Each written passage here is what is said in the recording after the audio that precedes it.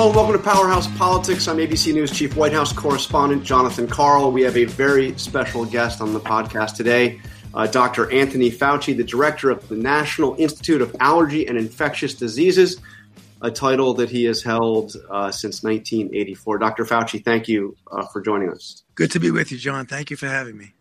So you were there day after day. I was in the room most of those days in the White House briefing room at the Coronavirus Task Force briefings. An unbelievable platform, the nation, really much of the world watching every day. And yet it's been more than a month since we've seen one of those briefings. So I just wanted to start with a very general question here. If you had that platform right now, and now you have this platform, what is your message to the American people about where we are on coronavirus? Well, John, it's a complicated issue. Some of it seems simple because it's really we've been through a terrible ordeal and we still are in it. My message to the American people is that I know that there's a lot of concern and energy about getting back to normal. It's a great stress on people to be locked in, and not only just a psychological stress, but a stress obviously on people's welfare. I mean, people losing jobs and people not being able to get back, the economy getting into trouble. These are very stressful times. My message is for people to please hang in there. We will get through this. This will end. It will end with a combination of public health measures and ultimately science coming in and getting durable solutions, such as treatments and vaccines. They are not readily available, but we are making, rather significant strides in both direction towards getting those countermeasures. But in the meanwhile, we really do need to hang in there as we try to get back to some form of normality in the sense of opening up. We've got to do it prudently. We've got to do it carefully. And to the extent possible, I know there's a lot of a leeway and discretion is given to the states. And I would hope that they would make those steps of essentially re-entering some form of normality in a way that is attentive to the kinds of guidelines that we put together. I mean, a lot of states are doing that. A lot of states are doing it well. The issue that I think, John, needs to be pointed out to people is that even as we do make these appropriate steps towards opening up, there still is a degree of caution that everyone should be essentially operating along, such as things that are common sense, wearing a mask, trying as best as possible to keep distance, continuing to wash your hands. It shouldn't be an all or none. Either you completely locked in or you just don't abide by any of the recommendations that we public health officials do. So that's what I meant by it's a bit complicated, because you do want to make those steps towards normality, towards opening up. But we've got to be careful. What will happen, John, is that as you go towards lessening the mitigation, which you have to do if you want to start approaching some form of return and reopening the country, that you will inevitably see these blips of infections, because infections have not completely disappeared. The critical issue is how we at the state, city, town, local, county level, how we respond to it. So we need to have in place, and we do in many places, the manpower, the infrastructure, the testing to be able to identify, to isolate, and to contact trace. And that's the reason why I've been quoted as saying, and I'll stand by it, we don't necessarily have to have a resurgence of infections if we respond well to the ones we see. We don't necessarily have to have a second wave as long as we have the capability when those inevitable infections come up to be able to handle them in an effective way. So what are we seeing now? Because I see on one hand, obviously New York is reopening, hospitalizations and deaths in New York have come down dramatically. But I also see hospitalizations with people critically sick from COVID-19 in Texas. I see an increase in the emergency room. What's happening in emergency rooms in Arizona. I see signs of increase in the numbers in Florida. Are we seeing a spike? Are we seeing a second wave? My friends over at 538 say it's not really appropriate to talk about spikes because a gradual increase can have a very dramatically negative effect. But what are we seeing? Are we seeing signs that we have moved too quickly towards reopening, or maybe outgrowths of the protests? What are you seeing? Yeah. John, in some respects, it's a bit of all of the above, and you can't make that kind of extrapolation to the entire country. There, again, as I always explain, the United States is a very big country and is very heterogeneous. I mean, you've had areas of the country that have gotten hit really, really badly and have, suffered and then come back down again, doing much, much better. And I think you see that reflected in the daily count of deaths that keep going down and down and down.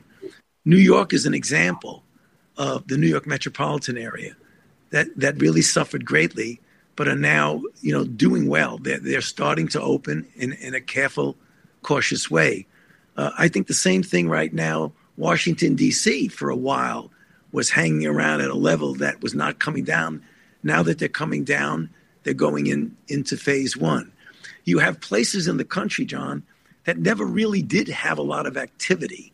And when you talk about what they'll be doing, that's different than an area in which you still have residual or even a level of infection that you want to be really cautious before you do anything. So the main issue that people should not get confused as that when you talk about the country, you can't be talking about it in a unidimensional way. You've got to talk about each individual area. Now, you brought up some places that we are seeing a disturbing uptick in the number of infections. Now, when you talk about numbers of infections, you've got to make sure that you separate the fact that if you test more, you will likely pick up more infections. The critical aspect of that is the percent of the people that you test that are infected, because that's much more of a reflection of whether or not you are seeing a true increase in infections. Because if the infections are already there, John, and you're testing at this level, and then you ratchet up your testing, you may pick up infections that you wouldn't have picked up before. And that's what it means when people say, yes, it really is that you're testing more. But once you see that the percentage is higher, then you really got to be careful, because then you really are seeing additional infections that you weren't seeing before. Okay, so tell me on that point, because we actually just heard from Larry Kudlow. Now, he's not a health expert. He's the president's economics advisor, one of them. And he said, let me give you the exact quote. This was just this morning. He said, there is no second spike. Let me repeat that. There is no second spike. I mean, the testing itself has jumped up. There is no emergency. There is no second wave. So he's saying that all this talk of increase is simply what you just described we should be careful of. Obviously, there's going to be more cases if we're testing more people, because we're doing a better job measuring it. But are you also seeing in these places that we mentioned, Arizona, Texas, Florida, Alabama, Arkansas, for example, are you also seeing an increase in the percentage of cases, which you just said would be troubling, not to mention hospitalizations? Yeah. Well, I think if you just look at the data speaks. It isn't one's opinion versus another. Right. And in particular, in California, also, when one looks at the percentage, you do see that the percentage has increased. You also, in some of those areas, not all, are seeing increases in hospitalizations. So you've really got to be careful that it is both. You're going to be seeing increase because you're testing. But once you start seeing increases in hospitalizations, in addition to that, or increases in the percentage of the total testing that is actually positive, then that cannot be explained just by an increase in testing. So it's going to be both. You see real warning signs that we have a tough road ahead still. Well, I think to be actually clear in it and not to overshoot or undershoot in your estimate of things, I will keep an eye, not just me personally, but the health officials are looking really carefully now at the next couple of weeks from a few standpoints, because a couple of weeks ago, a number of states, cities, towns, counties began varying degrees of reopening. Some have gone strictly by the gateway, phase 1, phase 2, phase 3. Others have actually jumped over it. The question is, you'll start to see whether there is, as a result of that, a real increase in the new cases, new hospitalizations. I believe the same thing holds true for the demonstrations, where there was crowding, not everybody was wearing a mask. You're going to see the effect of that within a couple of weeks. And the reason you don't see it in a week or so, because you can get people to get infected. By the time they then infect people who are vulnerable enough to be sick enough to go to the hospital, it may take a few weeks. So what we're keeping our eye on very, very carefully, and the data are going to speak for itself, John.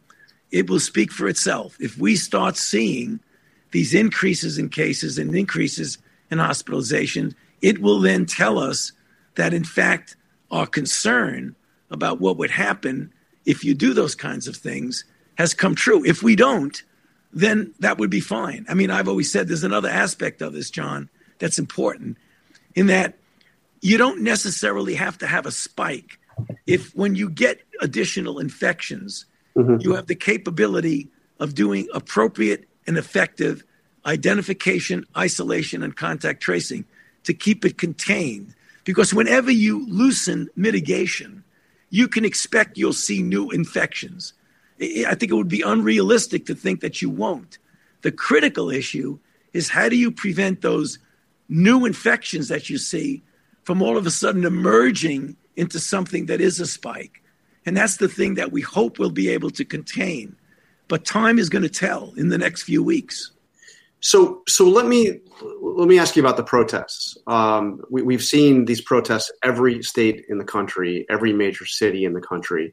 And I see a lot of protesters wearing masks. As you pointed out, not all of them are wearing masks, and they're certainly not, as a rule, socially distant. These are crowded events with a lot of people. What is the danger there? What is your message to those who feel that they must get out there and join these protests during this time? Well, I mean, in a perfect world, where that's exactly right, John. It is not a perfect world, and that's my point. So the issue is, from a public health standpoint, you shouldn't be congregating in that close quarters that you see in demonstrations. But almost everyone understands the need to be able to express your constitutional right, to be able to demonstrate in a peaceful way against something that is really a very important social issue. I respect that. However, I have to, as a public health official, say that is risky when you do that. Now, you can always say the two things that get in the way of the virus are social distancing or physical distancing, as well as a mask. So what I'm saying, for those who want to avoid infection, implement both of those. But no matter what I say, and reality has proven that, people are going to go out and demonstrate. So my advice and pleading with them would be that if you feel you must do that, please make sure you wear a mask at all times.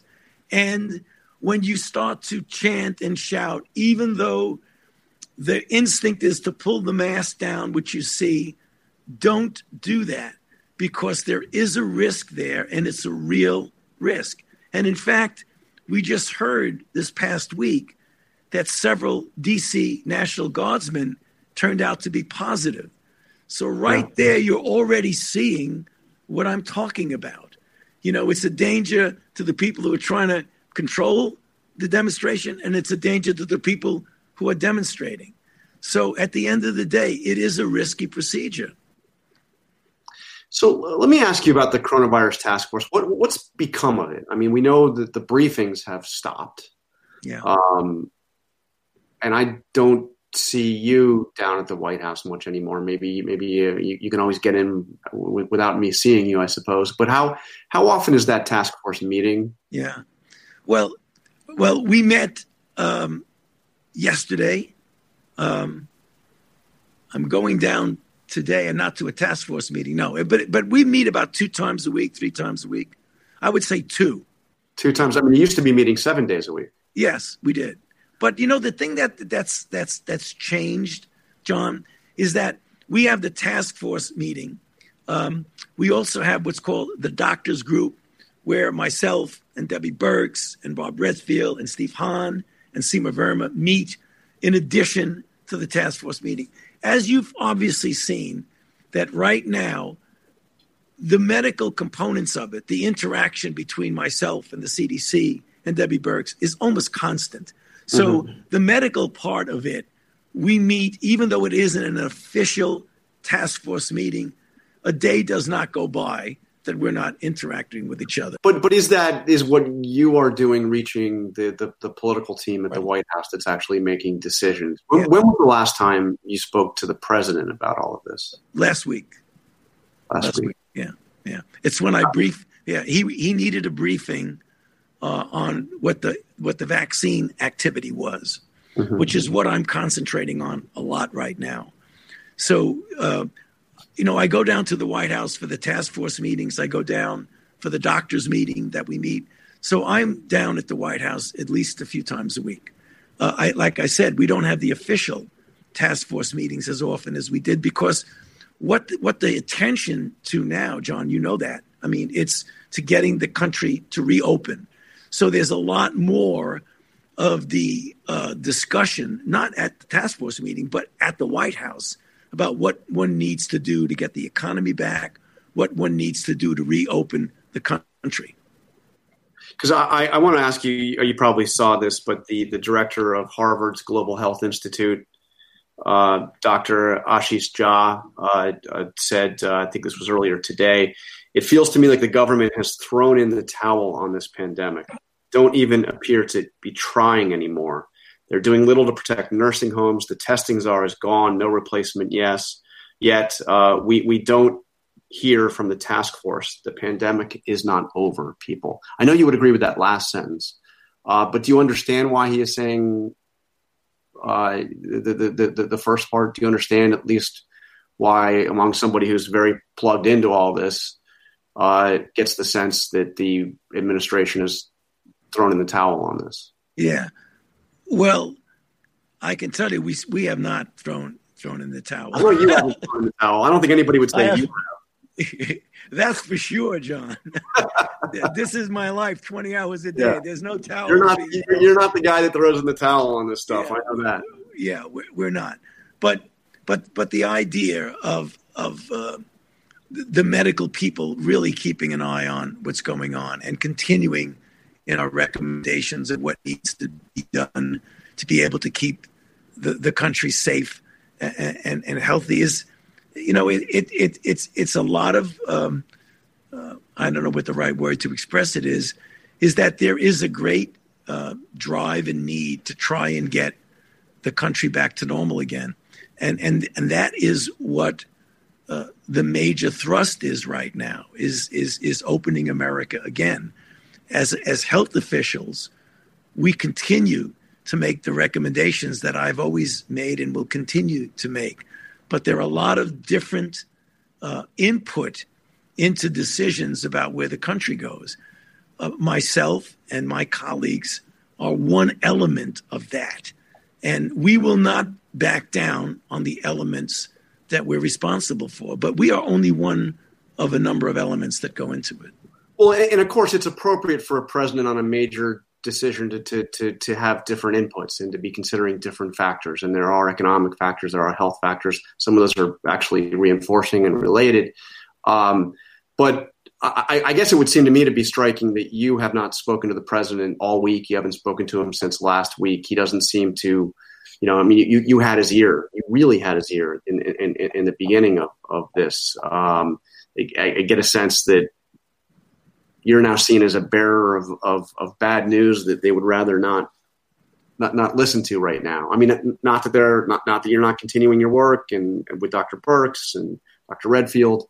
But the focus is let's get this country reopened as quickly as we can. That is true, John. I mean, the focus is, and that's been explicitly stated, that the focus is to get the country opened as quickly as you can. So what my plea is to the people who are involved in that is that as you're doing that, I mean, that's why I say, I mean, if you're going to have a situation where you're going to have people wanting to get out there, maybe even jumping over some of the guidelines, is that there is a minimal amount that you, I wouldn't say minimal, but there's a fundamental basic thing that you should be doing is don't throw all caution to the wind so that you can open up and help the economy by getting jobs back and doing things like that. But that doesn't mean that you walk around without a mask, that you jump into a crowd, that you stop washing your hands, that you stop doing the things that are important. So the plea is that from a public health standpoint, you'd want to do it this way. If you're not going to do it this way, then at least do these things. And that's what we mean by saying, if you can possibly do it, you can mitigate it. And as these cases come up, at least have the capability at the local, the state, the county level to do the kind of identification, isolation, and contact tracing, which we hopefully will be able to do effectively. We've heard from the Trump campaign that they're going to start doing rallies again.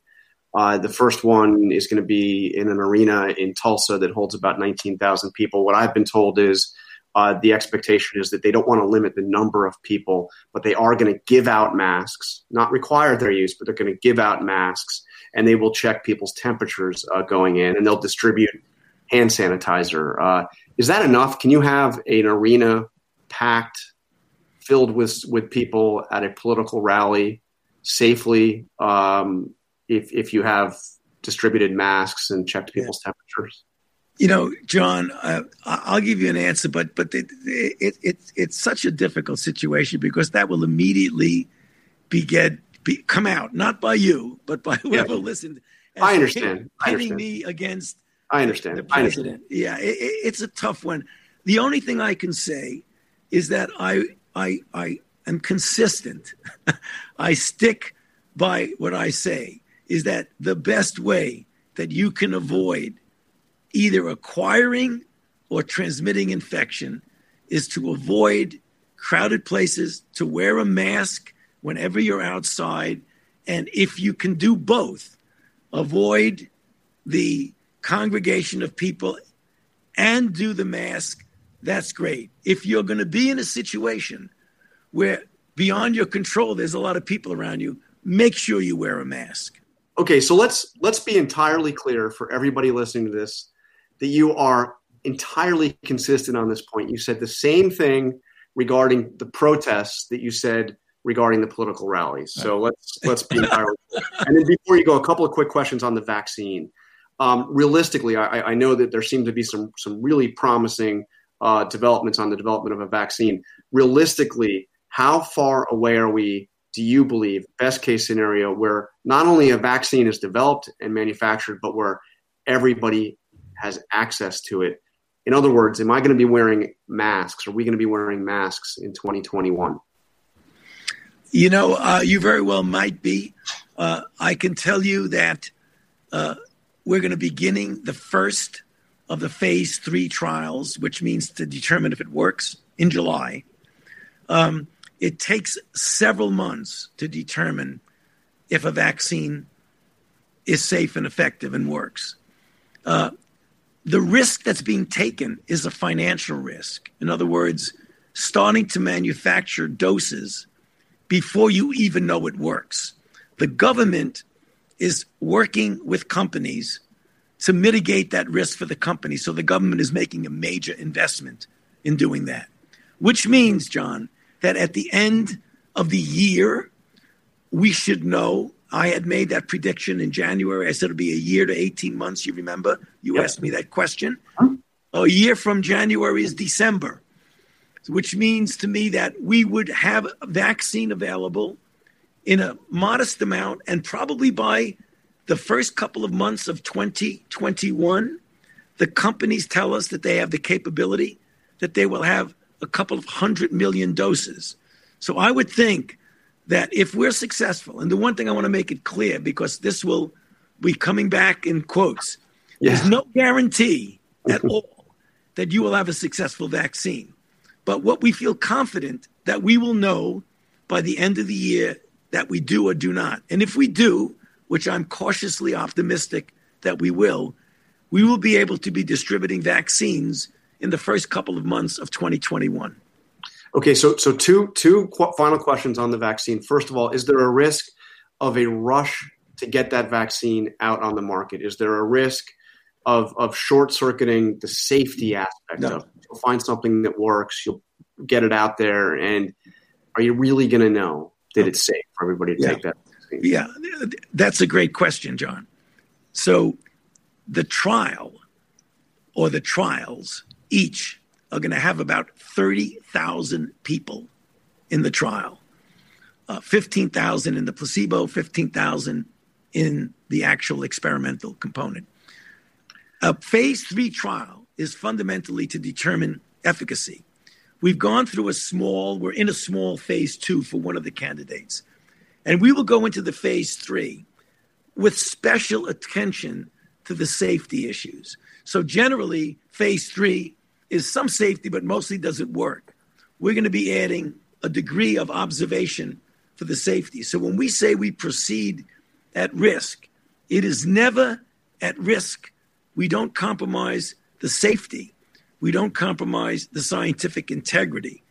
The risk is to the investment, because generally when you do a vaccine trial, you go to this stage, and if it's successful, then you make the investment in the second stage. If it's successful, here we're making the investment in everything up front, which means that if it's not successful, the only thing you've lost is money. You have not compromised safety, and you have not compromised scientific integrity. Well, there's certainly going to be a lot of pressure to get whatever, to get to market and to get this out there. The financial pressure and the pressure, obviously, of people that wanted to be clear. This last question: you just outlined the steps you're taking to ensure this is being done safely. Are you confident that the Chinese, who are also rushing to develop a vaccine, are they as committed to these safeguards? Is there a concern that they may short circuit the safety aspect? The answer is, if I say I have a concern, I'm impugning them, but I know from experience that material that has come out of there has been material that has not been first rate. I mean, remember what they sent to the Brits with the tests that they all didn't work. They sent them a whole bunch of stuff. So I don't have the confidence that I have in our own regulatory authorities or in the European regulatory authorities. And I'm not ashamed to say that. All right, Dr. Fauci, I want to thank you for taking the time to go through all of this. I had a lot of questions pent up because I hadn't spoken to you in a while. So thank you for taking the time to talk to us. And more importantly, thank you for your service. Appreciate it, John. Thank you for having me. It's always a pleasure to be with you. Thank you. And that is all the time we have for Powerhouse Politics. We'll see you again next week.